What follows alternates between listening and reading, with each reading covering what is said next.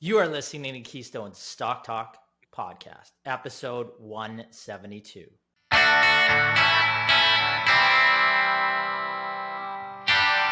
If this is your first time listening, then thanks for stopping by. This podcast is produced every week for your enjoyment, and show notes are found at www.keystocks.com. Come back often, and feel free to add the podcast to your favorite RSS feed or on iTunes. You can also follow us on Twitter at Keystocks and on Facebook. And keep submitting your stocks via the usual social channels or at our website, keystocks.com, for our Your Stock Our Take segment. And we just might review your stock in an upcoming show and let you know if it is a buy, sell, or hold. We are back this week after rave reviews, a few crying babies, and a further shock and awe at our Faces for Radio, now revealed on our YouTube platform. We kick off this week's show with a brief discussion on the strong stock market gains to end July following the worst first half in U.S. markets in over 52 years. In our Your Stock Our Take segment, I will take a look at TV streaming platform Roku, symbol ROKU on the NASDAQ. The pandemic stay-at-home star is now down 72% year-to-date and 86% from its 2021 highs. A listener asks us if the stock is finally offering value. Aaron is going to take you to school by looking into 3 things to never do when valuing a stock on a PE or price-to-earnings basis. Brett is going to launch our legendary or famous investor series with a look at a recent market darling, Cathie Wood. Wood is an American active investment manager who is the current CEO and CIO of ARK Invest. Incidentally, Roku is one of the top holdings in her flagship fund, alongside well-known names such as Tesla, Zoom, CRISPR Therapeutics, and Block. Brennan will handle our star and dog of the week. The dog this week is Datametrics AI Limited, symbol DM on the CSE. It is a Canadian-based IT company focused on machine learning and artificial intelligence, which collects and analyzes data. That's a bunch of buzzwords there. The micro cap is down 35% year-to-date, 61% since its 52-week highs. The star of the week is Enphase Energy, and ENPH is the symbol on the NASDAQ, an energy technology company and the world's leading supplier of microinverter-based solar and battery systems. The stock has jumped 25% in the last 5 trading sessions alone and is up 61% year-to-date. It was the top-performing stock in the S&P 500 in the last quarter, powered by strong quarterly growth. But without further ado, let's get to the show. I'm going to welcome my co-host, Aaron, Brennan, and Brett. Did you have a good long weekend? We had one out here on the West Coast. Sure did. It was hot in Saskatoon, got up to plus 34, so that was pretty nice. What's it like there now, Brennan? Because it's cooled down here a lot. I was literally drowning in a puddle of my own sweat this weekend. I had a lot of outside work to do, and that is a good visual. Like for Vancouver, anyways, like 30 degrees, 31 degrees, high 20s. That's pretty hot, right? It's cooled down now. Yeah. We're down to 24 today. We're soft. Yeah. Yeah. Yeah. You don't need to tell me that. Now it's cooled down. So I think we're in like the low 20s today. It's great. So nice. Same here. Yeah. Brennan, I wanted to put you in the crosshairs here. Being from Saskatoon, myself and Aaron being from BC. I watched the game too. Salt into the wounds. Last Friday, the BC Lions played the Saskatchewan Roughriders. BC put up a second half beatdown on the Riders to end with a 32-17 win.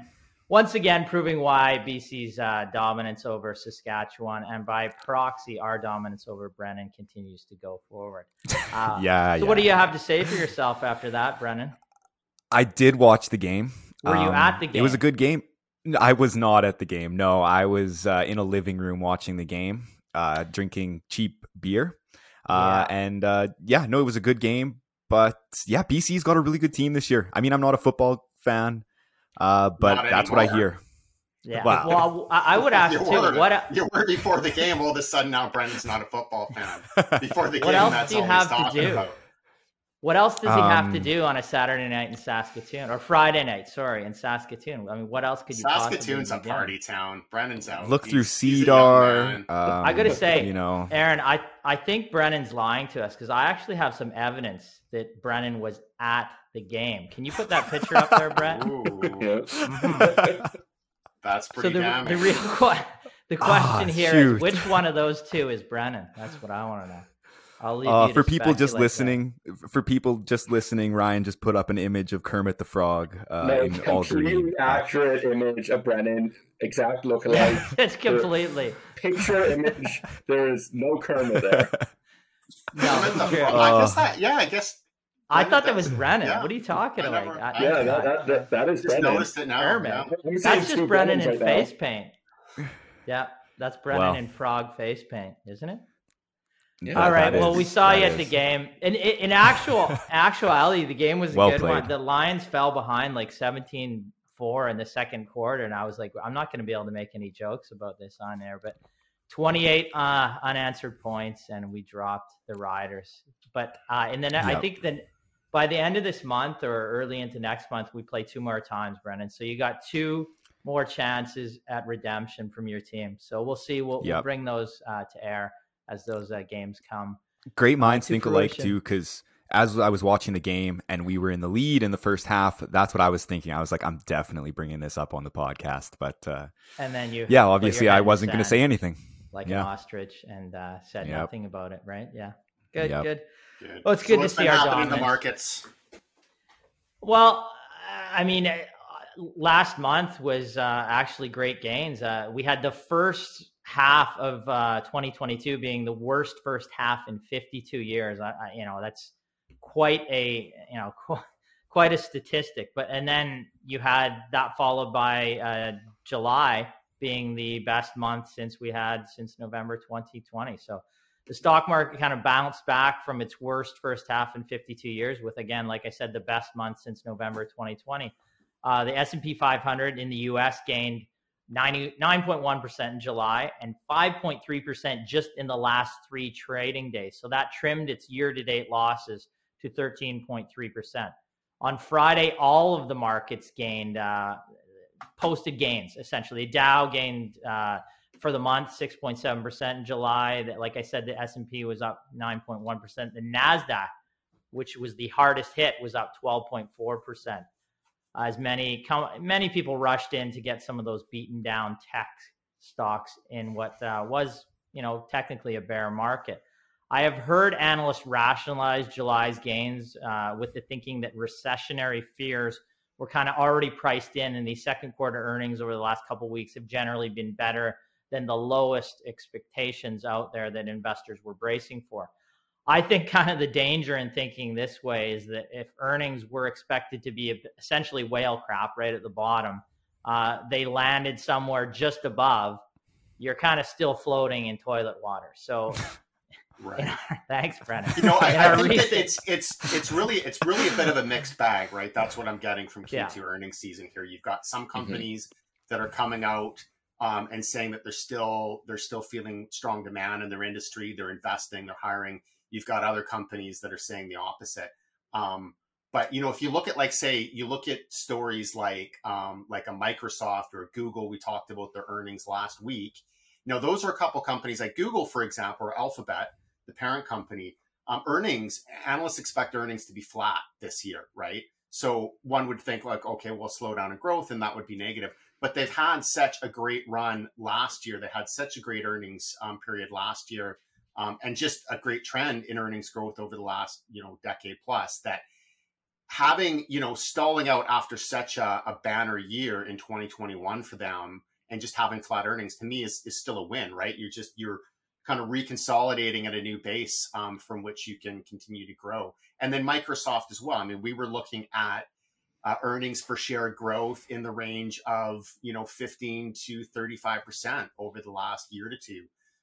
Whereas in their last quarter, they came out, better revenue, I think about 12, 15%. But earnings were up only about 8% or so. But that's still considered a win because this company has had such a great run over really the tough last comparables too. Just the last right, year yeah, really tough right? comparables. Like so you're consolidating at a new base here, right? Then you've had other stories. I mean, you've had Meta. That's definitely, hit harder times. You've had other CEOs like from AT&T, and we'll talk about example. Roku today, right? Like on right, which probably deserves to be hit, right? Like, I mean, it's a huge mix. But a lot of those pandemic stocks, like the Zoom, it's going to be a couple years before the DocuSign, before they start to grow again, right?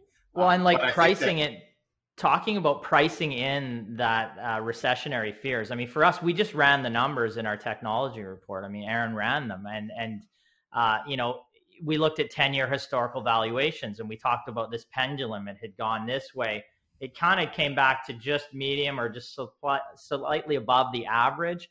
So in my opinion, I mean, that's not pricing in the higher risk would imply. Like, I think you gotta go below those 10-year average valuations to be pricing in anything like recessionary risk going forward. So I think it's a bit of a lazy analysis if you're talking about it just being priced in already, and then investors are already looking forward. So like Aaron's, I think that's really the recency bias. Yeah, that's recency bias right there. We're seeing these last 2 years, we've hit that mania. Everyone's like, oh, this is the new normal. Is the new normal, like that's the post-COVID thing, new normal. And we're seeing that in the stock market that some analysts are saying, hey, we're back to normal. Here's these stocks are looking underpriced now because a year ago they were 2-3 times higher. It's still high. New normal is a dangerous terminology. It's so dangerous because we've seen that been applied to so many things over the years. This is the new normal, right? And valuations tend to revert back to the mean at some point. And they do. And let's just take a look at overall valuations for a moment, because there's been so much focus on stocks declining and great value emerging. So Ryan, can you unshare your screen for a second? Oh, that's me. Yeah, I got it. Yeah. Quit blaming me. Sure. Jesus. Your article. Yeah. Let's see. And Shiller P. I'm going to just do a little grab the Shiller P. I'll just talk. Yeah. You want to go into the Shiller P? No, I'm just going to go into this here. Yeah. So this is the Shiller. So this is the price to earnings multiple of the S&P 500, basically over the last 150 years. And you can see here, we're sitting right now at about 31 times earnings, right? So we're still priced relative to, historical averages. We're still at a premium valuation. I mean, the only time higher was just recently. And then over here, this was the peak of the .com bubble. But when you look at, I mean, if you're talking about like what is an average ratio? Well, an average ratio is about half of what we're seeing right now. So even now, we're really, we're not anywhere near what we would consider to be blood in the streets valuations in any industries. Now, these are also market averages. We're as stock pickers, we don't look at the market average so much. We don't spend a lot of time on that. We're looking at extraordinary opportunities or niche opportunities where you can get a good, solid growth company at reasonable price or an undervalued price. And there are those opportunities that exist selectively. But if we just want to look at overall tech valuations, as Ryan talked about, or overall market valuations, we're not at a place where we could actually say the market is objectively cheap. No, it's not really actually close in some segments, right? And talking about pricing in that, the tracing in some of the aggressive rate cuts, the increases in inflation, for me, consumer spending doesn't halt. Like the numbers that you're looking at in those quarters that have all come out are April, June. Right. So it's a great there's point. a lagging effect that you're going to see in terms of whether consumers go out there and halt their spending or at least slow their spending. That doesn't totally show up in those numbers yet. We'll look at the next quarter and the quarter after that, where we've had these significant rate hikes and you've seen inflation really start to bite into your paycheck. And when you go to the grocery store, like it's really, you're feeling that. Everybody's feeling that. Now, that's not going to, I don't think that was going to halt spending in April, but will it start over the summer months and into the fall? We could definitely see something like that happen. So I think there's a bit of a lag there, and we'll see how that affects future quarters and how we see consumer spending pull back. And consumer spending drives the U.S. economy, so we'll see how that affects earnings going forward. I'm not sure if we've just absolutely priced it in with that drop that we saw over the first. Well, one thing, I mean, we're still right now, we're at record unemployment, right? So at least, at the very least, I mean, people have jobs, and you can't spend record employment levels. So, record employment, low unemployment. We know what you mean. So as long as the labor market remains strong, I mean, you would expect there's going to be fairly robust consumer spending as well. Yeah. Yeah, and we'll see, like, the July, I believe the non-farm payroll comes out this Friday in the U.S. So, I mean, we'll see how many jobs the U.S. economy adds here. I guess, a couple days. We want to see that. I mean, the whole point of all this these rate increases is we actually want to see that slow. We want to see some weakness in the labor market, just to stem back some of the pressures that companies are feeling. Higher wages, higher prices. Obviously, higher wages is a good thing, but not if your wage is still not keeping up with inflation. So another interesting thing too, or sorry to cut you off, Aaron, if you had more to go. Go ahead. Really sorry. Keep going. I am really sorry. You will be sorry, Brandon. I'm already plotting my revenge. No, this is just a little bit of a tangent, but supposedly President Joe Biden will also decide on the student loan forgiveness and payment pause this month. So I think that that's also going to be very interesting just in regards to sentiment. Because I mean, from my understanding, I believe, the president could end up wiping away $300 to $350 billion of, student loans, which, going forward could lead to further inflation if he does. It's going to be interesting to see what he does here going forward. And just, what happens with sentiment in general. Because, of course, that's not going to change. Free money. Yeah, exactly. So it's more free money. It's going to be interesting to see. Yeah. It's No, it is interesting for sure.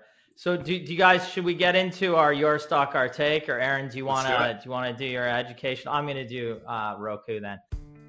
It's time we answer a question on your stock in a little segment we like to call Your Stock, Our Take. Buy, sell, or hold. So let's take a look at Roku for our Your Stock, Our Take segment. A question came in on Roku, symbol ROKU on the NASDAQ. Trades around $77, market cap about $10.6 billion. What does the company do? Roku, they operate a streaming TV platform. Roku devices are small streaming boxes and streaming sticks that connect to your television. The company essentially puts streaming content from Netflix, Spotify, Hulu, Disney Plus, and more with subscriptions required in an easy to search place on a TV screen. They've also started producing their own content.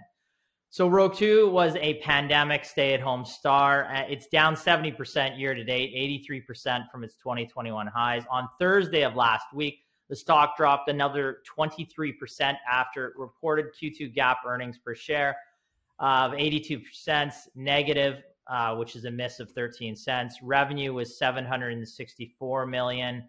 That was a miss by 40 million. So adjusted EBITDA in the quarter was also a loss of 12.1 million, down from a gain of 122.4 million. Strong historical growth rate that we've seen from this company, but minimum to negative operating income historically. While the negative turn in operating income and adjusted EBITDA, as well as weaker revenue growth in Q2, were not ideal. What really crushed the shares was management's Q3 go-forward outlook. The market is always looking forward. They cited a weak economic environment defined by recessionary fears, inflation pressures, rising interest rates, and ongoing supply chain disruptions. The company then guided for net revenues to increase only 3% year over year to $700 million. Adjusted EBITDA would be negative in Q3, $75 million from a positive $131 million in Q2 2021. The company also withdrew its full-year revenue growth rate estimate. From a valuation perspective, Roku trades with a price to sales of 3.15, which is significantly below the tech segment, but it is not profitable on a GAAP basis, and its enterprise value to EBITDA is in the range of 150. It will go higher in the near term as well, based on that guidance. In the end, the company has great products. I've used them, but despite the massive share declines, the valuations remain high, and the stock does not meet our criteria of growth at a reasonable price. Growth is slowing. Earnings remain elusive for this company, so we'd avoid it. It just doesn't make our criteria right now. And it's Any comments? One of those many stories, right, in the technology space where you have. I think it's a good company. Like I've used their products. Impressive profitability. Yeah. Certainly a customer as well, but for us, we really believe that the profitability validates the business model. I mean, a company can only afford to operate and burn cash flow for so long. Eventually, the market is going to want to see them transition into a profitable situation. And, they're unproven until they can start producing cash flow and profitability on the bottom line. And that's really the bottom line for us. So, and one big threat that I'd like to bring up. Competition in this space as well. Yeah, Brennan. There is. And that's what I was going to get to is one big threat here is you did. But, when I was, I guess on Friday, when I was watching the Saskatchewan Roughriders get slapped by BC, I actually had this conversation with one of my friends because he used to use a Roku box all the time. However, he ended up just recently purchasing a 75-inch TV, which is why we always go over there to watch. And his smart TV now replaces the Roku box. So his Roku box is now sitting in his shelf collecting dust. His TV's way better. Everyone's going to be, I don't know many TVs that aren't smart anymore. Even, I bought one from Costco for $450, like a 42-inch, and it's still smart. So I think that that's a big threat to the business. I think it's a good business, other than, just the fundamentals. Than the fact that your friend and everybody else is putting all in Saskatchewan hates it. Yeah, it's a little... Yeah, I just looked up Google Chrome. That's actually a good point because I have a Roku and I use the Roku, but the I don't actually have a smart TV. I bought my TV 12 years ago and it still works fine. It's a nice flat screen 50-inch, but I bought it right before the smart TVs came out. Yep. Right. So I don't know enough about Roku to say what the value proposition is for people that have smart TVs or how much of a competition that is, but I'm literally probably the only person I know now that doesn't have a smart TV. Well, I think that's really why they're pushing into the content creation. They know that they have a limited market. They have only probably a few years to go as people's older TVs start to die. Like your 12-year-old TV, it's not going to have another 12 years in it, most likely. So they're running on borrowed time. You think you can get that 12 years in, 24 years? I didn't think I'd get 12 years out of it, so who knows? That's case in point. Basically what you're saying is I'm a dinosaur, I'm a dying breed. No, of course. You're just afraid. You're afraid the smart TV will outsmart you and take over and achieve intelligence. And next you're going to say that I'm setting a low bar for my TV, right? Yes. Okay, I see where this is going. Poor Aaron. Good discussion. Yeah, no, it's good. Always to rip on Aaron. It's just great. No, I'm sorry. Okay. So, Aaron, now coming from there, now we have to make you look smarter. You're going to try to make yourself look smart. You're going to go through kind of in our educational segment. You're going to take our listeners and our viewers to school by looking at 3 things to never do when valuing a stock on a PE or price to earnings basis. Are you ready? Yeah, I'm ready. And I'll disagree. My job here is not to make myself look smart. My job here is to educate. And the price to earnings ratio is a topic that we discuss a lot. We get a lot of questions on, so I'm happy to do this. I'm just going to share my screen here. It's called a segue. And get this going. Okay. Silence, please. All right, everyone. Can you see me? Yep, we excellent. Okay, so the topic of this educational segment is 3 things to never do when valuing a stock on PE or price to earnings. The PE ratio is honestly, it's one of the most commonly used and widely known metrics for valuing a stock. The reason it's easy to understand and implement, we use it all the time ourselves. The problem is that it is also subject to misuse and some pretty costly mistakes. So what are the 3 things you never do when valuing a stock with PE? Number 1, don't use an earnings figure without knowing what goes in it.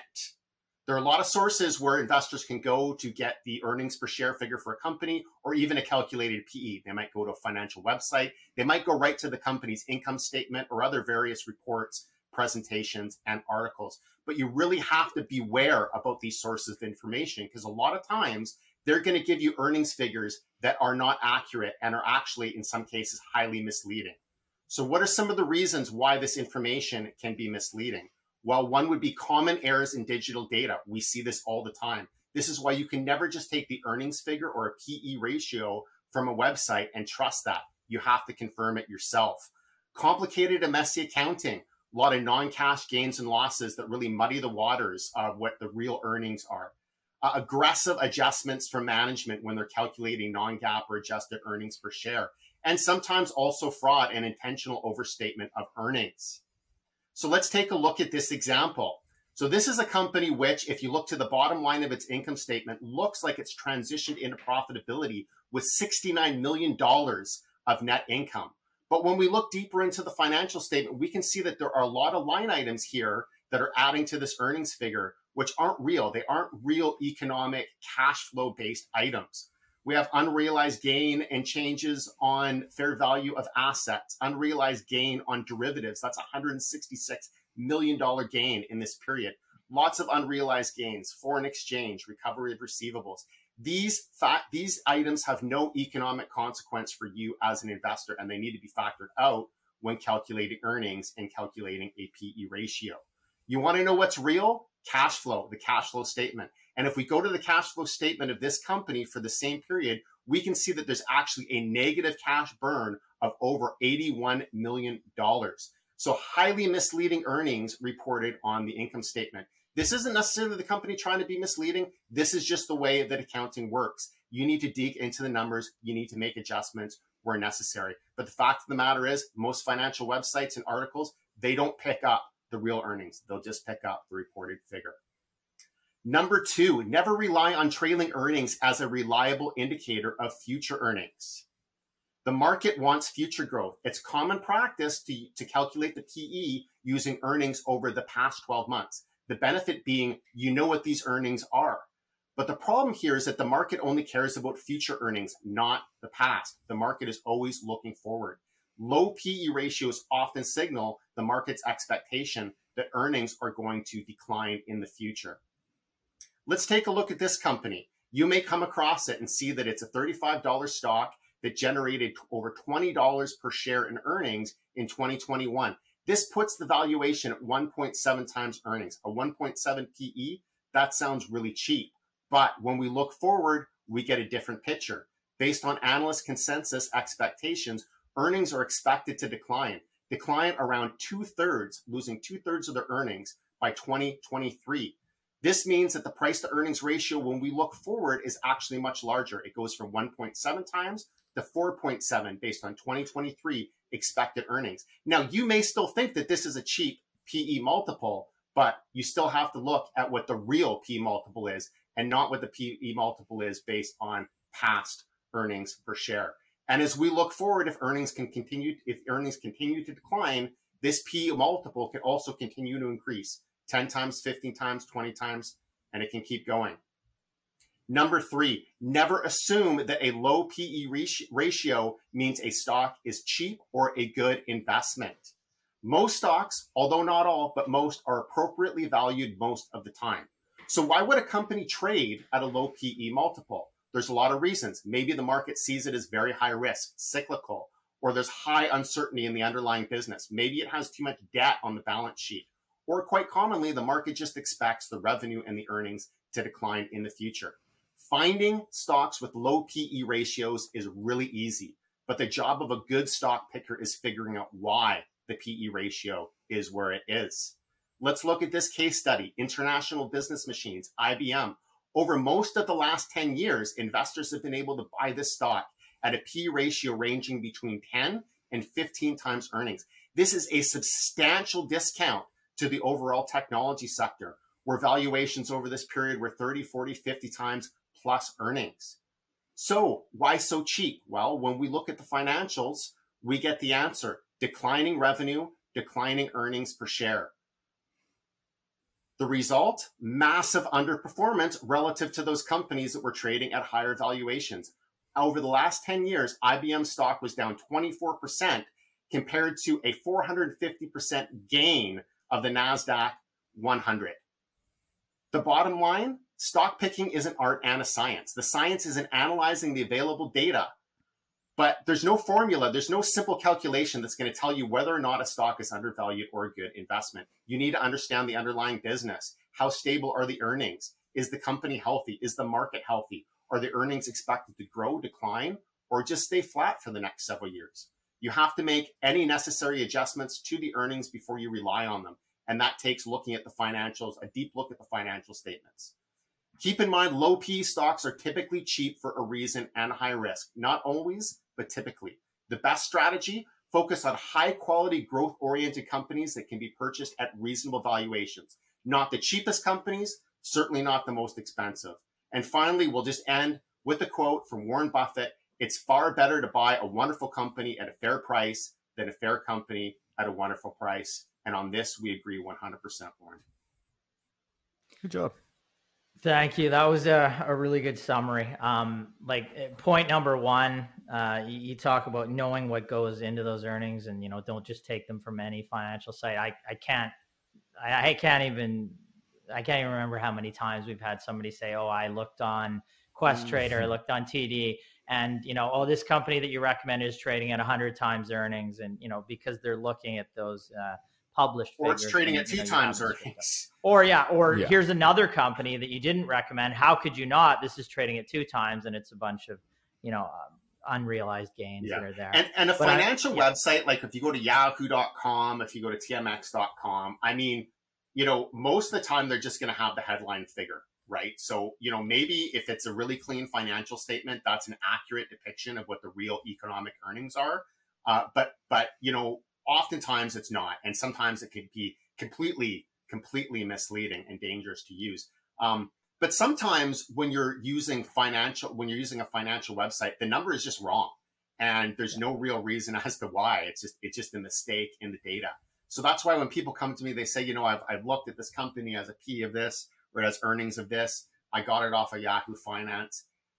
It's fine to take a look at that, but you need to confirm that those are the real economic earnings yourself, if that's an accurate and it can really provide an opportunity. Like when you dig into the numbers, and I like to bring up real world examples. We look back to when we looked at Expel originally 5 years ago.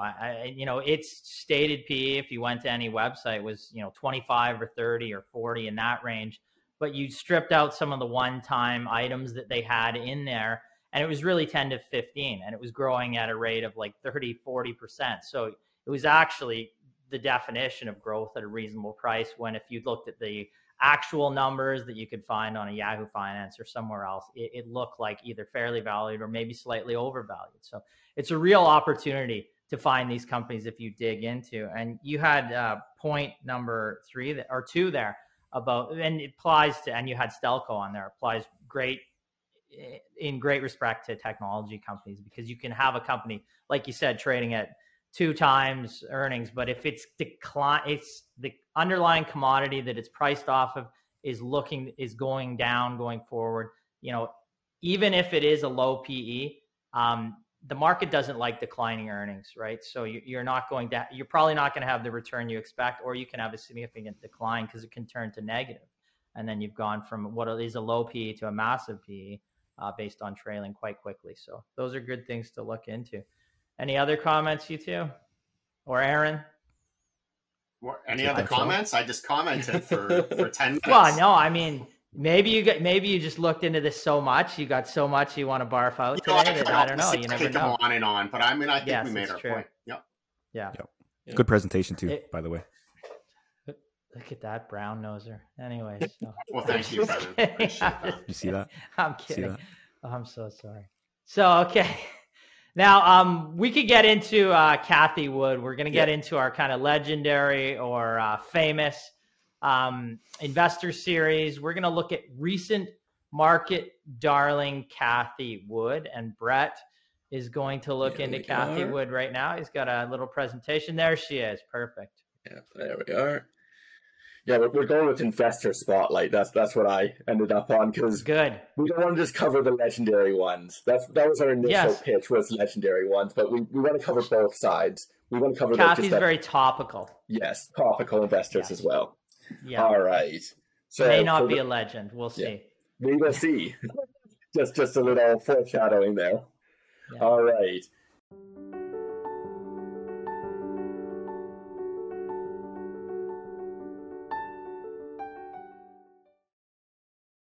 For those who don't know, Cathie Wood is an American active investment manager who is the current CEO and CIO of ARK Invest, founding it in 2014.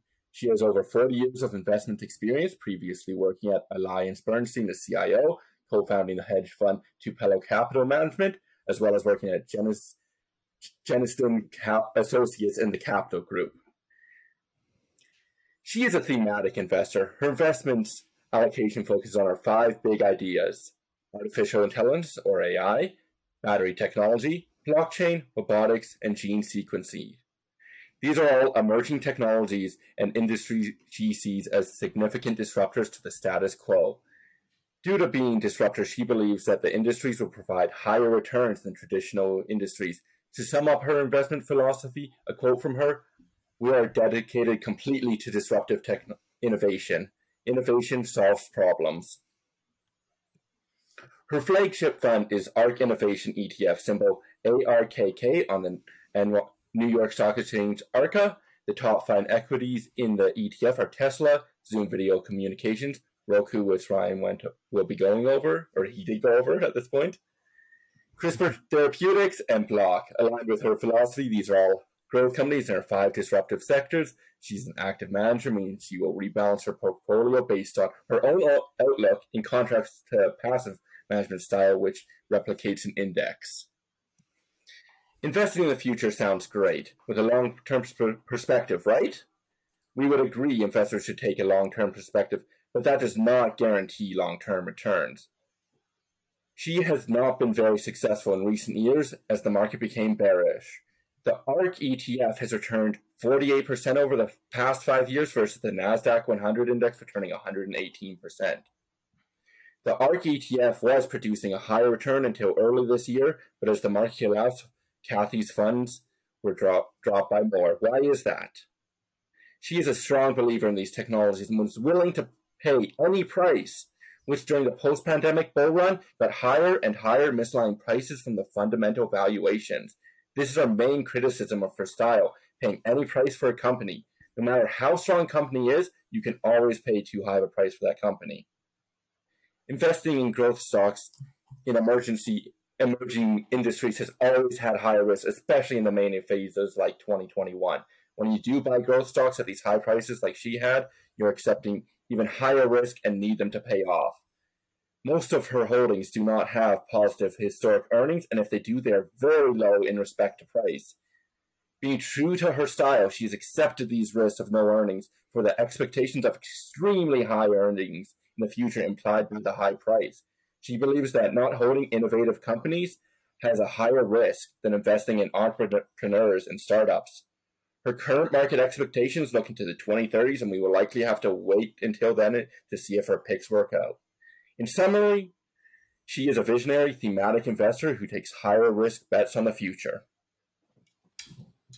So did she say that she's looking to the 2030s, or is that... Yes. Yeah, that's her outlook. Yeah, that's her, which is her big ideas. Yeah, so in one perspective, yeah, I mean, I think any investor should be looking that far out. But from the perspective of an investment manager, I don't know. I mean, you could basically work half your career and just tell people that, we're looking forward.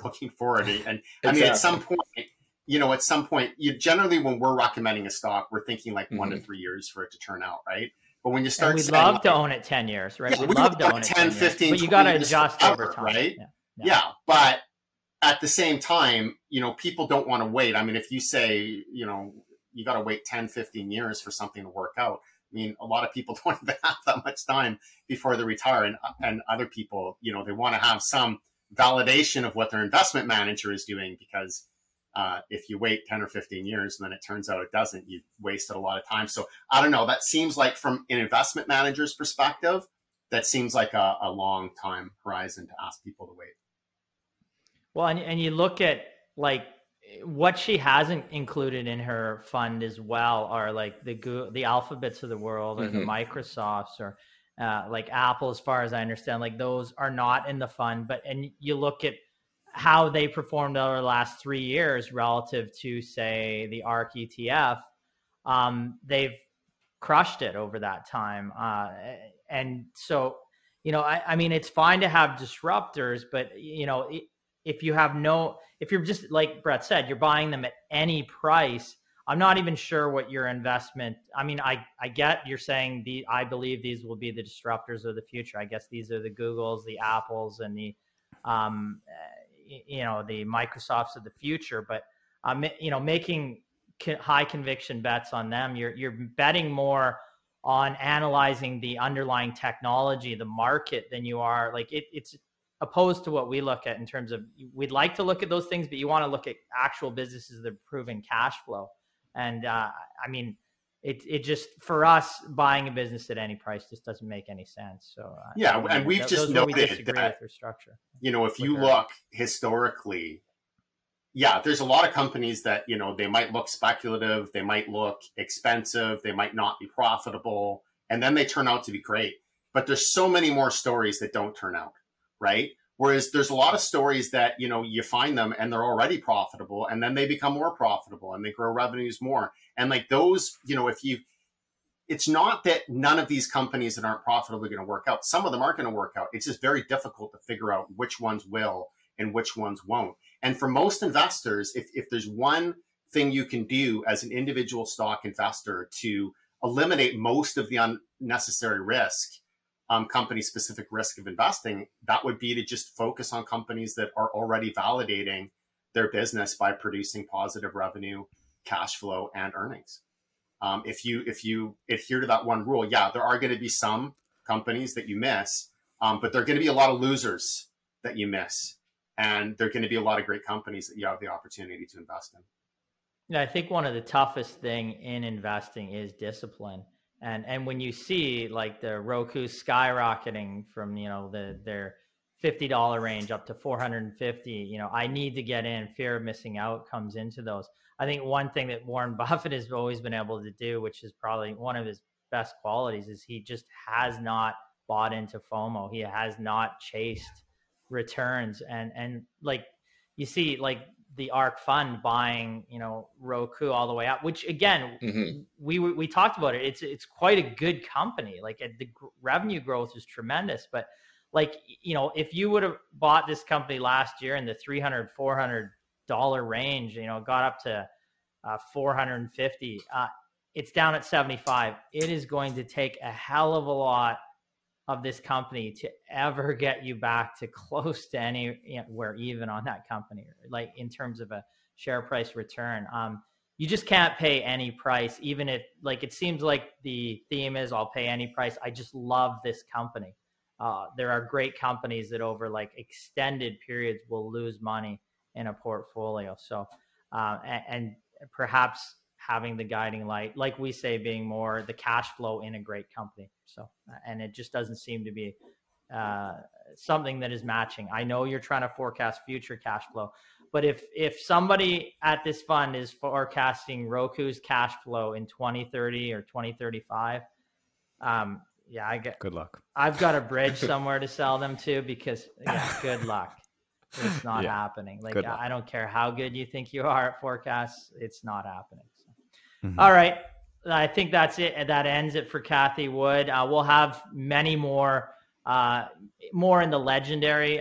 Maybe Cathie Wood will prove us all wrong, and all of these companies that she's picked, the top 10 there, will all be, the next Apples, the next Alphabets, the next Microsoft's 10 years forward. But I'm skeptical at this point. Call me a little skeptical. Now, Brennan, you're going to end off the show with our star and dog, right? The dog of the week is Datametrics, and then our star is Enphase. So you want to start with your dirty dog? Sure, I'll start with the dirty dog. I don't know. The dirty dog. Okay. The From our Stars and Dogs segment, it's time for this week's Dog.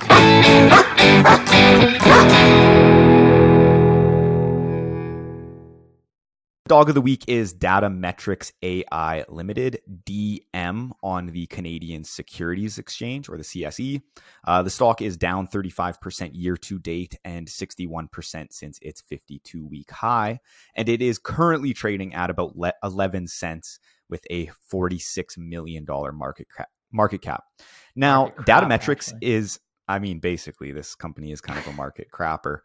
But Datametrics is a Canadian-based information technology company focused on machine learning and artificial intelligence, which collects and analyzes data. And a couple of its use cases are cybersecurity, marketing, and crisis management. The company also has blockchain technology for the collection, storage, transfer, analysis, and presentation of big data. In 2020, they started providing COVID-19 related testing services, concierge medical services, and telemedicine services. And just recently, they made an acquisition within the EV space, which provides mobile EV charging solutions for people with electric cars. So driving the decline here is a reduction in the company's revenue, down 43% from its 2021 highs, triggered by a decrease in COVID-19 testing services within its health segment, which made up about 80% of the company's total revenue during the quarter. And the decline in revenue also translated to a collapse in profitability, with net income down about 86% from the first quarter of 2021, and potential further declines ahead as the world pushes on from COVID-19. Now, Datametrics is really a do-it-all kind of company, or we could call it a conglomerate of buzzwords. The company has grown its machine learning and AI segment in the last quarter to 2.1 million, up from just 400,000 in Q1 of 2021, which is good. But its COVID-19 related revenue has absolutely collapsed, and the business is making some big bets on its telehealth or Medi-Call app, which is expected to start generating revenue in Q3 of 2022. And it's only beginning to scale its EV charging business. The company does have a healthy cash balance of about $16 million with essentially no debt.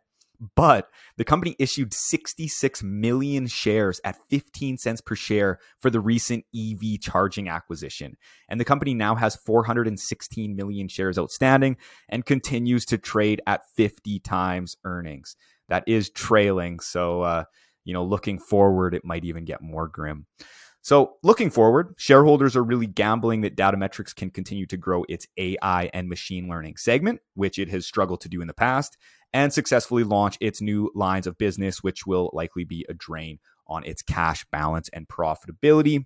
And given the declines in the share price over the past year, it has claimed the title of our dirty dog of the week.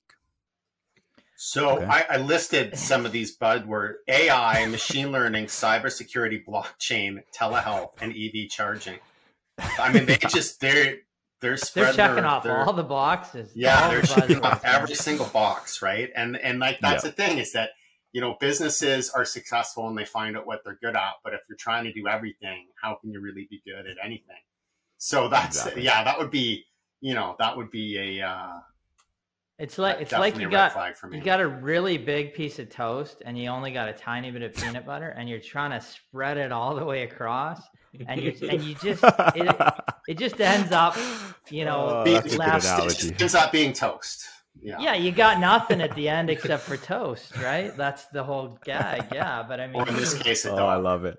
Yeah, I mean, I did look. They had in their AI business. Apparently, they signed a $40 million contract for some part. I mean, it looks like, and they generated revenues. I mean, make some money off the COVID test kits. That's great, but there's just complete lack of focus, and it's not big enough to be like an absolute conglomerate, right? So you couldn't have these massive divisions.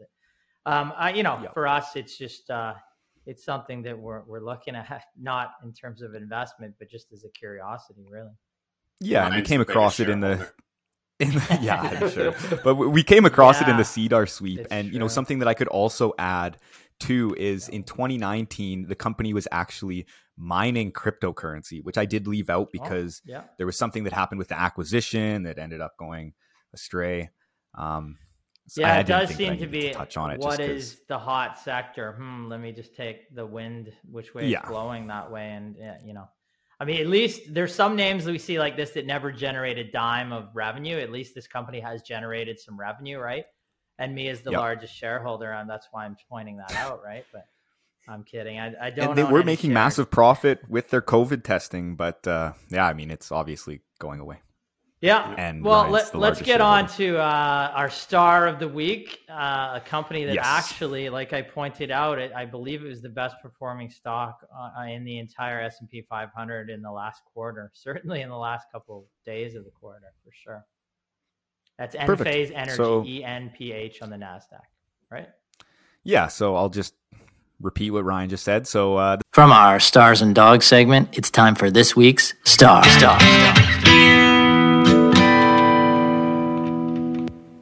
The star of the week is Enphase Energy Inc., ENPH, on the NASDAQ. The stock gained approximately 25% in the last 5 trading sessions and is up 61% year to date, where it now trades at about $298 with a $40.4 billion market cap. Now, Enphase Energy is a global energy technology company which provides a semiconductor-based microinverter system that converts energy at the individual solar module level and brings a system-based high-technology approach to solar energy generation, storage, control, and management. Now, Enphase has shipped more than 45 million microinverters, and over 2 million Enphase-based systems have been deployed in more than 135 countries. So driving the share price gains are the company's record Q2 2022 financial results announced last week on July 26th.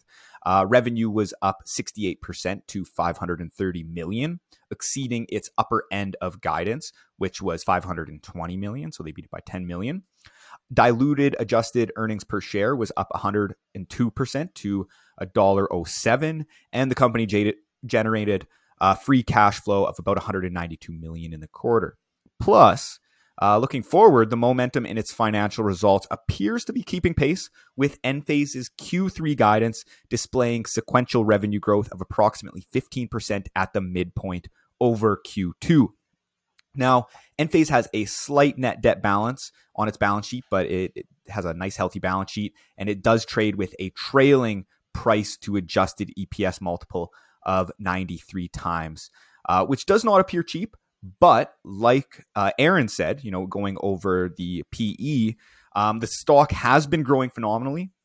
So we would really have to dig into the forward numbers to see if it is trading at reasonable multiples here. So I kind of brought it full circle. I'll give myself a pat on the back. So anyway, it's a company that we're familiar with because we've had coverage on their chief competitor in the United States, actually, which is SolarEdge, SEDG. And I took a look at SolarEdge. They've had a huge move up in their share price over the past month here. So this is, likely a sector-wide thing as, more attention gets drawn on the fact that solar energy can be an alternative to for residential houses. So that's interesting. I'm just going to take a look at so analysts expect this year for Enphase earnings to be, average analyst estimate is about 396 compared to 241 last year. So big jump up in earnings expected, and then $4.74 next year. But we're still looking at a pretty massive price to earnings multiple here. About 61 times next year. So I mean, it's not, if depending on what the growth is, it's maybe not completely out of the ballpark. But one of the reasons why we had put a hold on SolarEdge, I believe, roughly around just before or as the pandemic was starting, was because the valuation had just gotten so high, and we'd seen growth starting to slow. So certainly not a cheap industry. Yeah, and in the renewable energy segment of the market, we do have a top pick there, which is also performing quite well. And Our clients know that company. It's yielding still almost 3.5%, but it's had tremendous share price run over the course of this year. And we continue to like it, think it trades under our fair value around the $25 range, and it's just under 23 today. So it continues to do quite well. I think that is going to end off our show for this week. I'd like to say we got great feedback so far on the YouTube show. Go there, view it, hit the subscribe, smash that subscribe button. Shout outs also to the comments we got. TK, thanks for your comment. Paul, he said the tweet analysis was pure gold. We're going to keep coming forward with some ridiculous tweets. We didn't see as many ridiculous tweets or funny or informative tweets this week. I'm sure we'll have some for next week. We'll find some. TK talked about really looking forward to management interviews. We're booking some now, so we should have those in the coming months. Just Nordlav, thank you for your comment. JP, thanks. And keep your comments coming. We'll shout out to as many people as we can each week. And if you're listening to this just as a podcast, go and subscribe on iTunes and leave us a review there, hopefully positive. I'd like to wish everybody out there profitable investing. Thank you. Great. Thank you very much, everyone. Thanks, everyone. Thanks, everyone.